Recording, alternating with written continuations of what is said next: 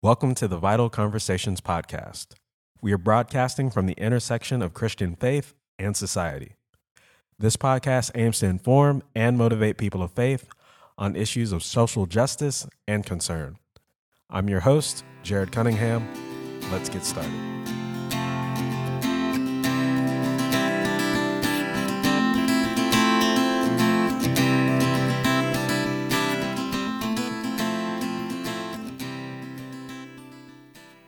Back in part 3, A Journey Through Grace.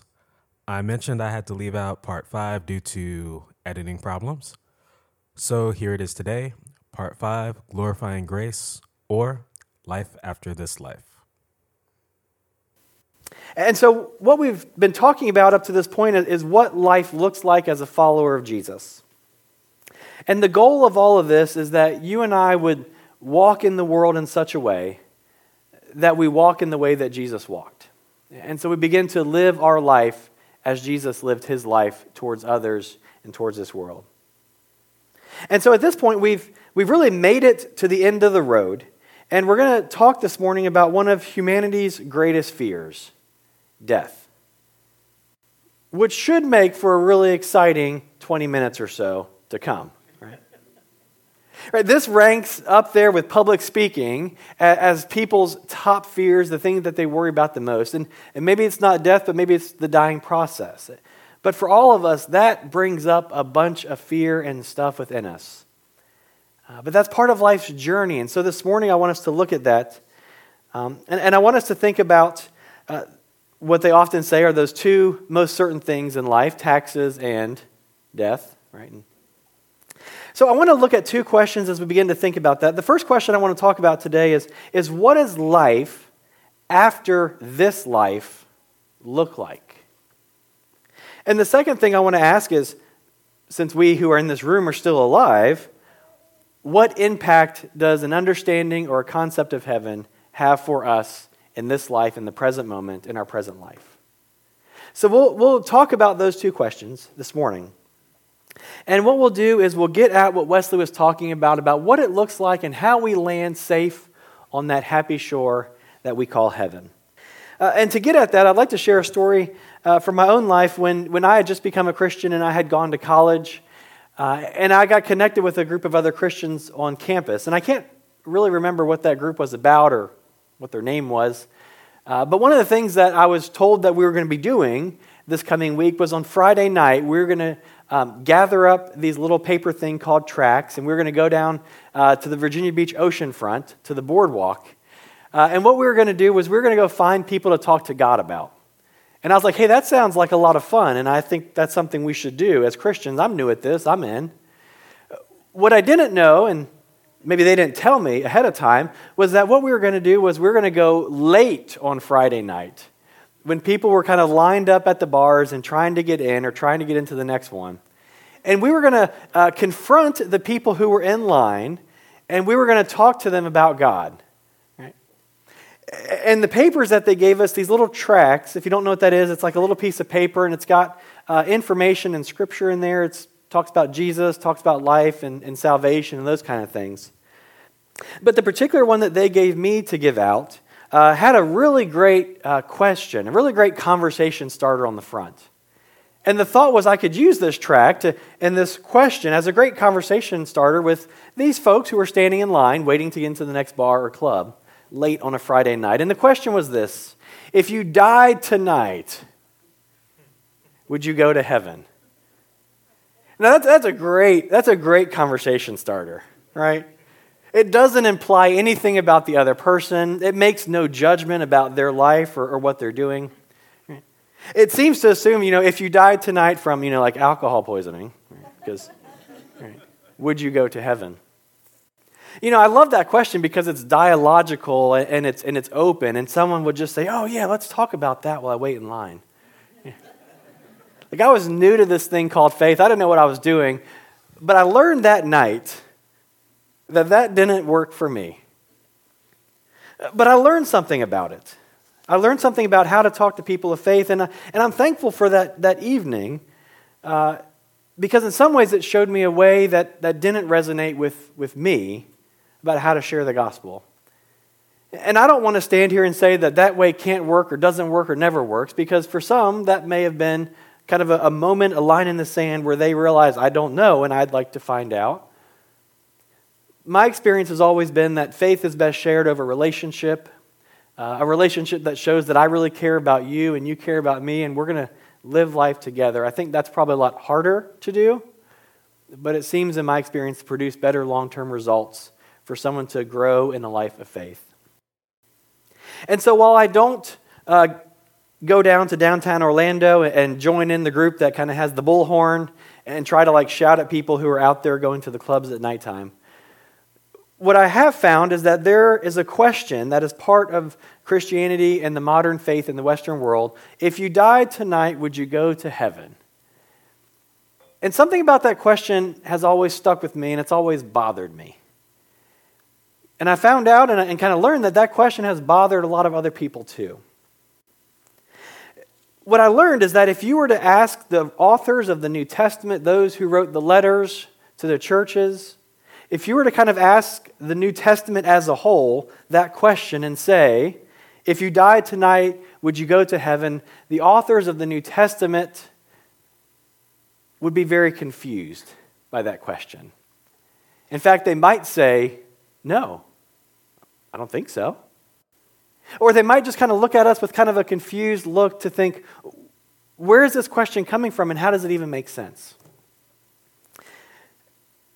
Maybe it'll surprise you to hear this morning that the Scriptures, Jesus in particular, really do not talk much about heaven.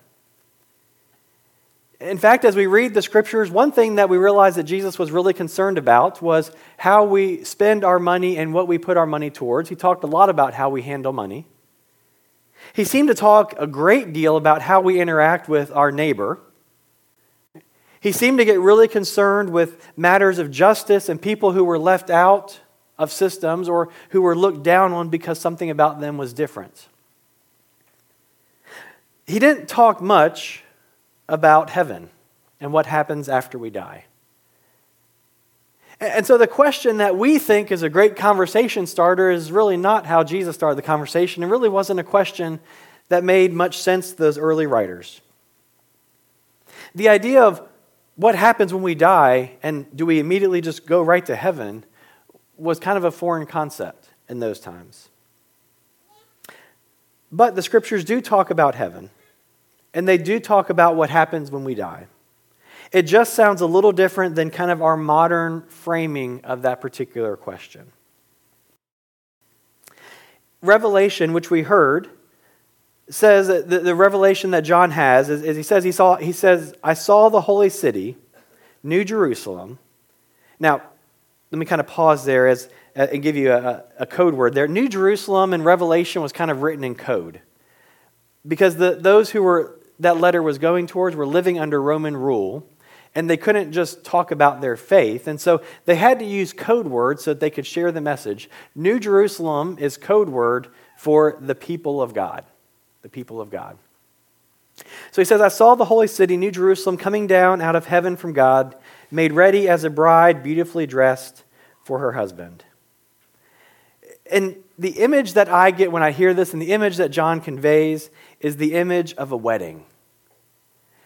So I'd love for you this morning to think about the last wedding that you attended, maybe or were a part of. And if you've been to a wedding, these things tend to go the same, right? Everyone kind of files in, and it's probably the one group gathering place where everybody tries to sit as far forward as possible, right? Like everybody tries to fill in these seats first, because at a wedding, you want the best, the closest seat. You know that things are about to get exciting because all of a sudden, at least at this wedding, the groom and the groomsmen all file out and begin to line up. Right? And the unbalance of that, of seeing the groom and then all his guys kind of headed this way, is you realize, of course, that there's someone missing on this side over here. And so the music is playing, and all of a sudden you see from the back someone come in, and the flower girl begins to make her way down the aisle. And the flower girl, it's clear to us, is paving the way for someone else to come, right? The ring bearer is the next one to come down, and they know that they have an important job, and they've got the pillow and the ring, and we just don't tell them that it's a fake ring, because if they drop it and lose it, the whole ceremony would be off, right? But they make their way down, and they've got the ring, and that little symbol is a reminder to us that something significant and important and life-changing is happening on this day. The bridesmaids will file in, and everybody's watching them from the back. And then eventually, the music changes. And we just instinctively know that when the music shifts, that we all stand up. And all of a sudden, we're not looking at the front, right? Every one of us turns and looks backwards. Except the mother of the groom who's watching the groom to see their reaction, right? Everyone else turns backwards because who's coming in at that point? The bride. And the bride is making their way from the back of the sanctuary down to the front, and every eye becomes focused on her.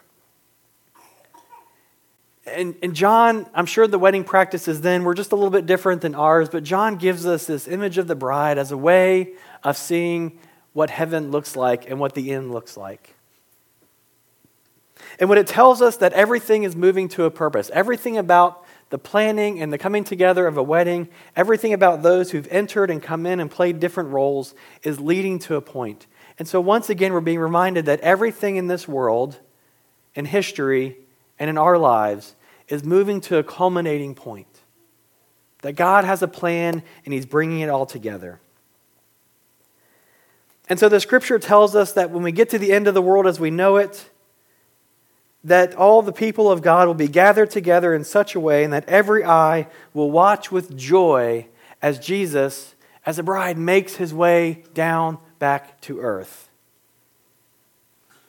So hopefully, as you can begin to see, the picture that the Bible paints is not that when we die we go to heaven and that everything around us will one day basically burn up and pass away, and then heaven kind of happens on this separate spiritual plane. The picture the Bible gives us is that heaven comes back to earth. And that challenges the little Bible tract that I gave out that night or tried to start a conversation with. But it reminds us of Jesus, who, when God sent Jesus into the world, God sent His Son into the world to be a part of it. And just like at a wedding, this moment for this particular couple is not the end, but it's the beginning of a whole new journey and a whole new life for them.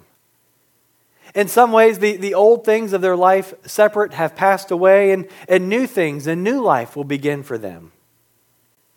In the same way at the end of time, that old things will begin to pass away, but that God will be doing new things at the same time too. That life after this life will continue. But that kind of leaves some questions for us of, my first question of, well then, with that question, what happens when I die? Right? What happens maybe to me personally? And much of this is a mystery because the New Testament doesn't speak to it, and we can kind of make up things that I would like or that you would like. But as followers of Christ, we try to place our faith and our understanding in the revelation of God.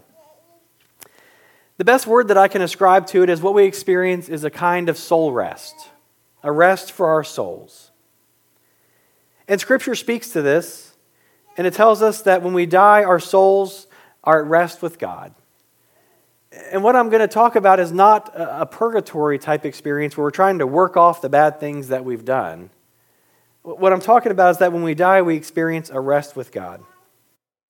And I think one of the issues that we have with this, or maybe one of the struggles, is that so much of what we're conditioned to think of as heaven is someplace beyond these clouds, right? My 5, now 6-year-old asked the other day, where is heaven? And it's really hard to explain to someone she's like, is it above the clouds? And we're like, well, sort of. And she's like, well, I learned about the solar system. Is it like in the solar system? We're like, well, there's like a spiritual dimension to the world, and there's different. That's really, fortunately, she saw something else and got distracted. That's a tough conversation for us as adults to figure out. And so much of this is a mystery to us, and it becomes hard to explain. So it's given us as people in the world through generations to think of heaven as a physical place, even if we can't see it. And so what I'd like to encourage you to do this morning is to think of heaven less as this place with these physical golden gates and like little chunky baby angels that play harps, right? That's kind of the picture that we have of it. So I'd like to encourage you to think of it maybe less of that, and I'd like to offer you what I believe is a little more comforting picture. Think of it more as being present in the presence of God. Less of a place and more of being with God. And quite honestly, that is hard to explain. In the short time we have together this morning, I won't do it justice. But what it means for us is that when we die, our souls are carried into the presence of God to find rest and healing and to be awake to the full love and care of God. So maybe instead of asking, what will I do when I get to heaven?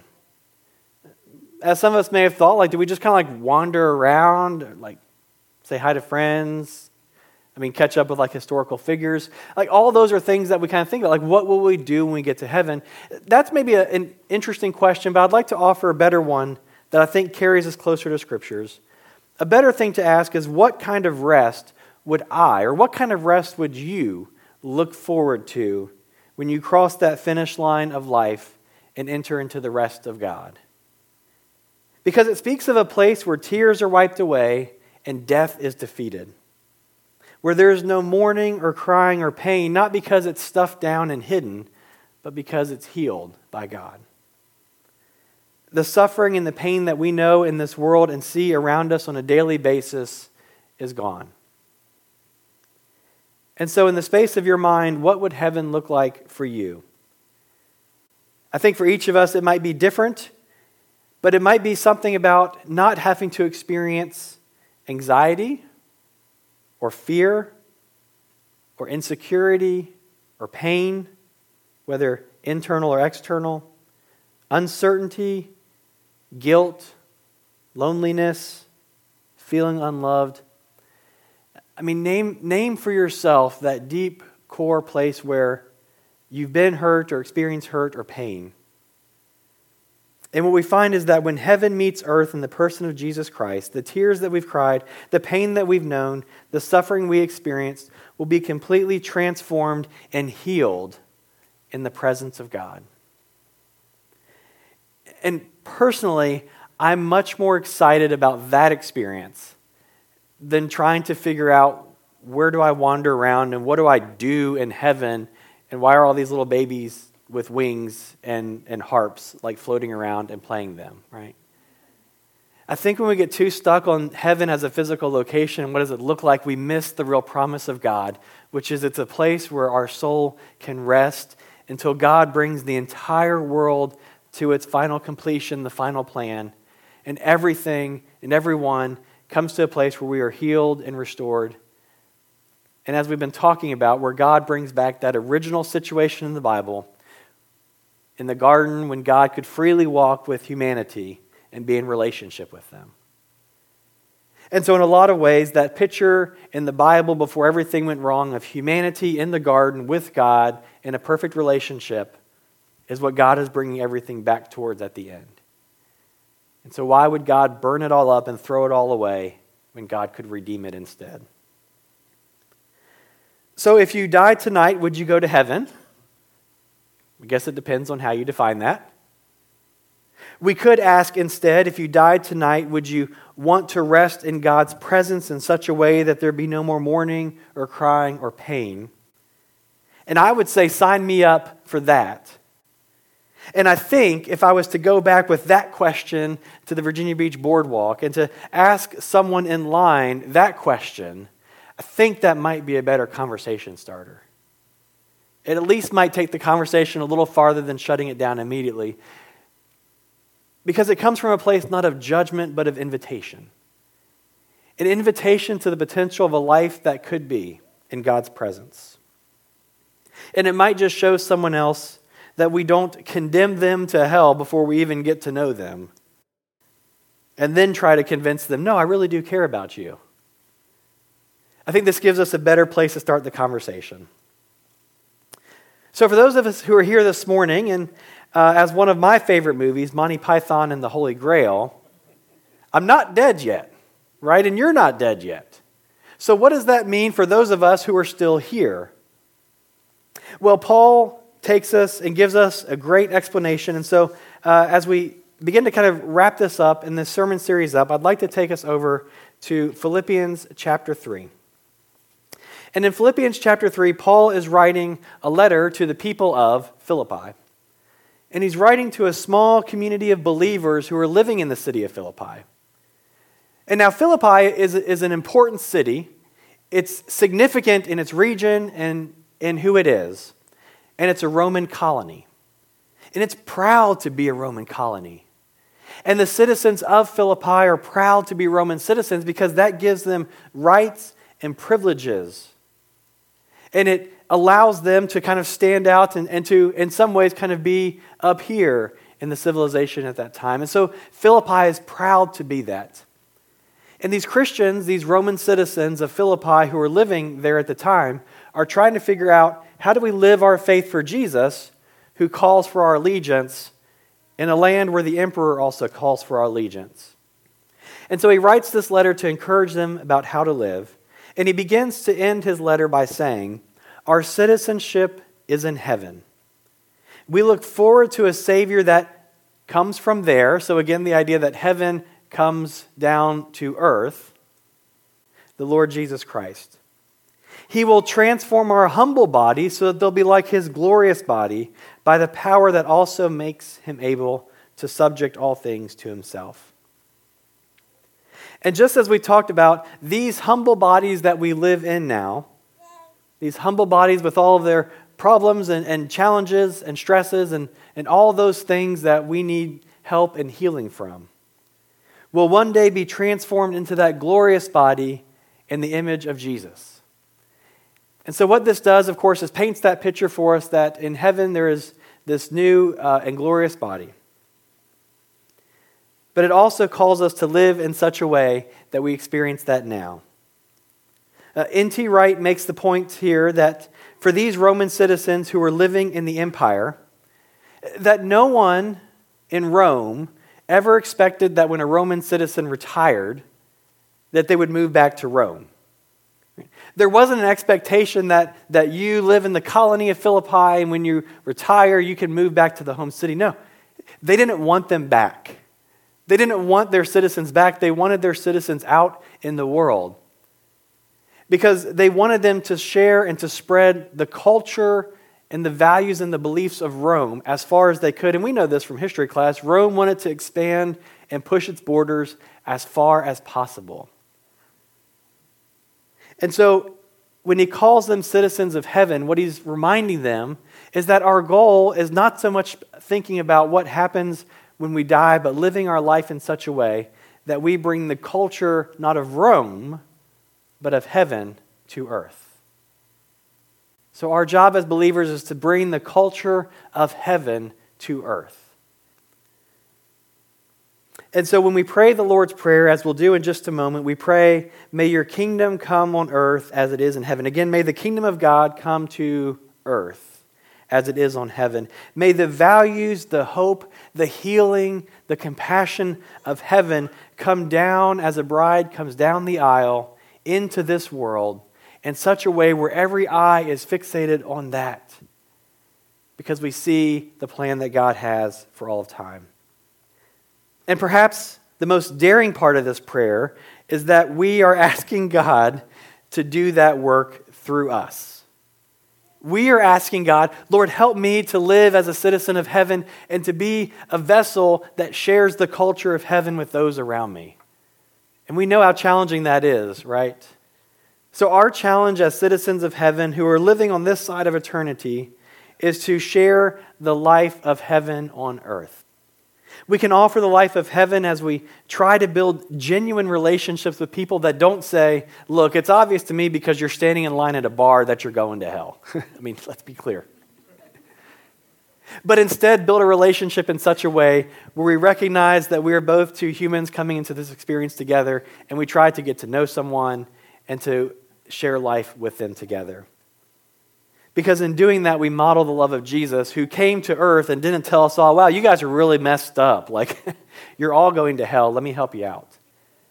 Jesus took time to get to know the individuals. And so often in the Bible it says that he was moved with compassion when he saw someone, not judgment. He was moved to compassion. So we offer the life of heaven whenever we work for justice or the inclusion of all people and for healing and for hope. So in a sense, what the Scriptures challenge us to do is to live our life in such a way where we model the life of heaven in our work, in our life, in our home, in our neighborhoods.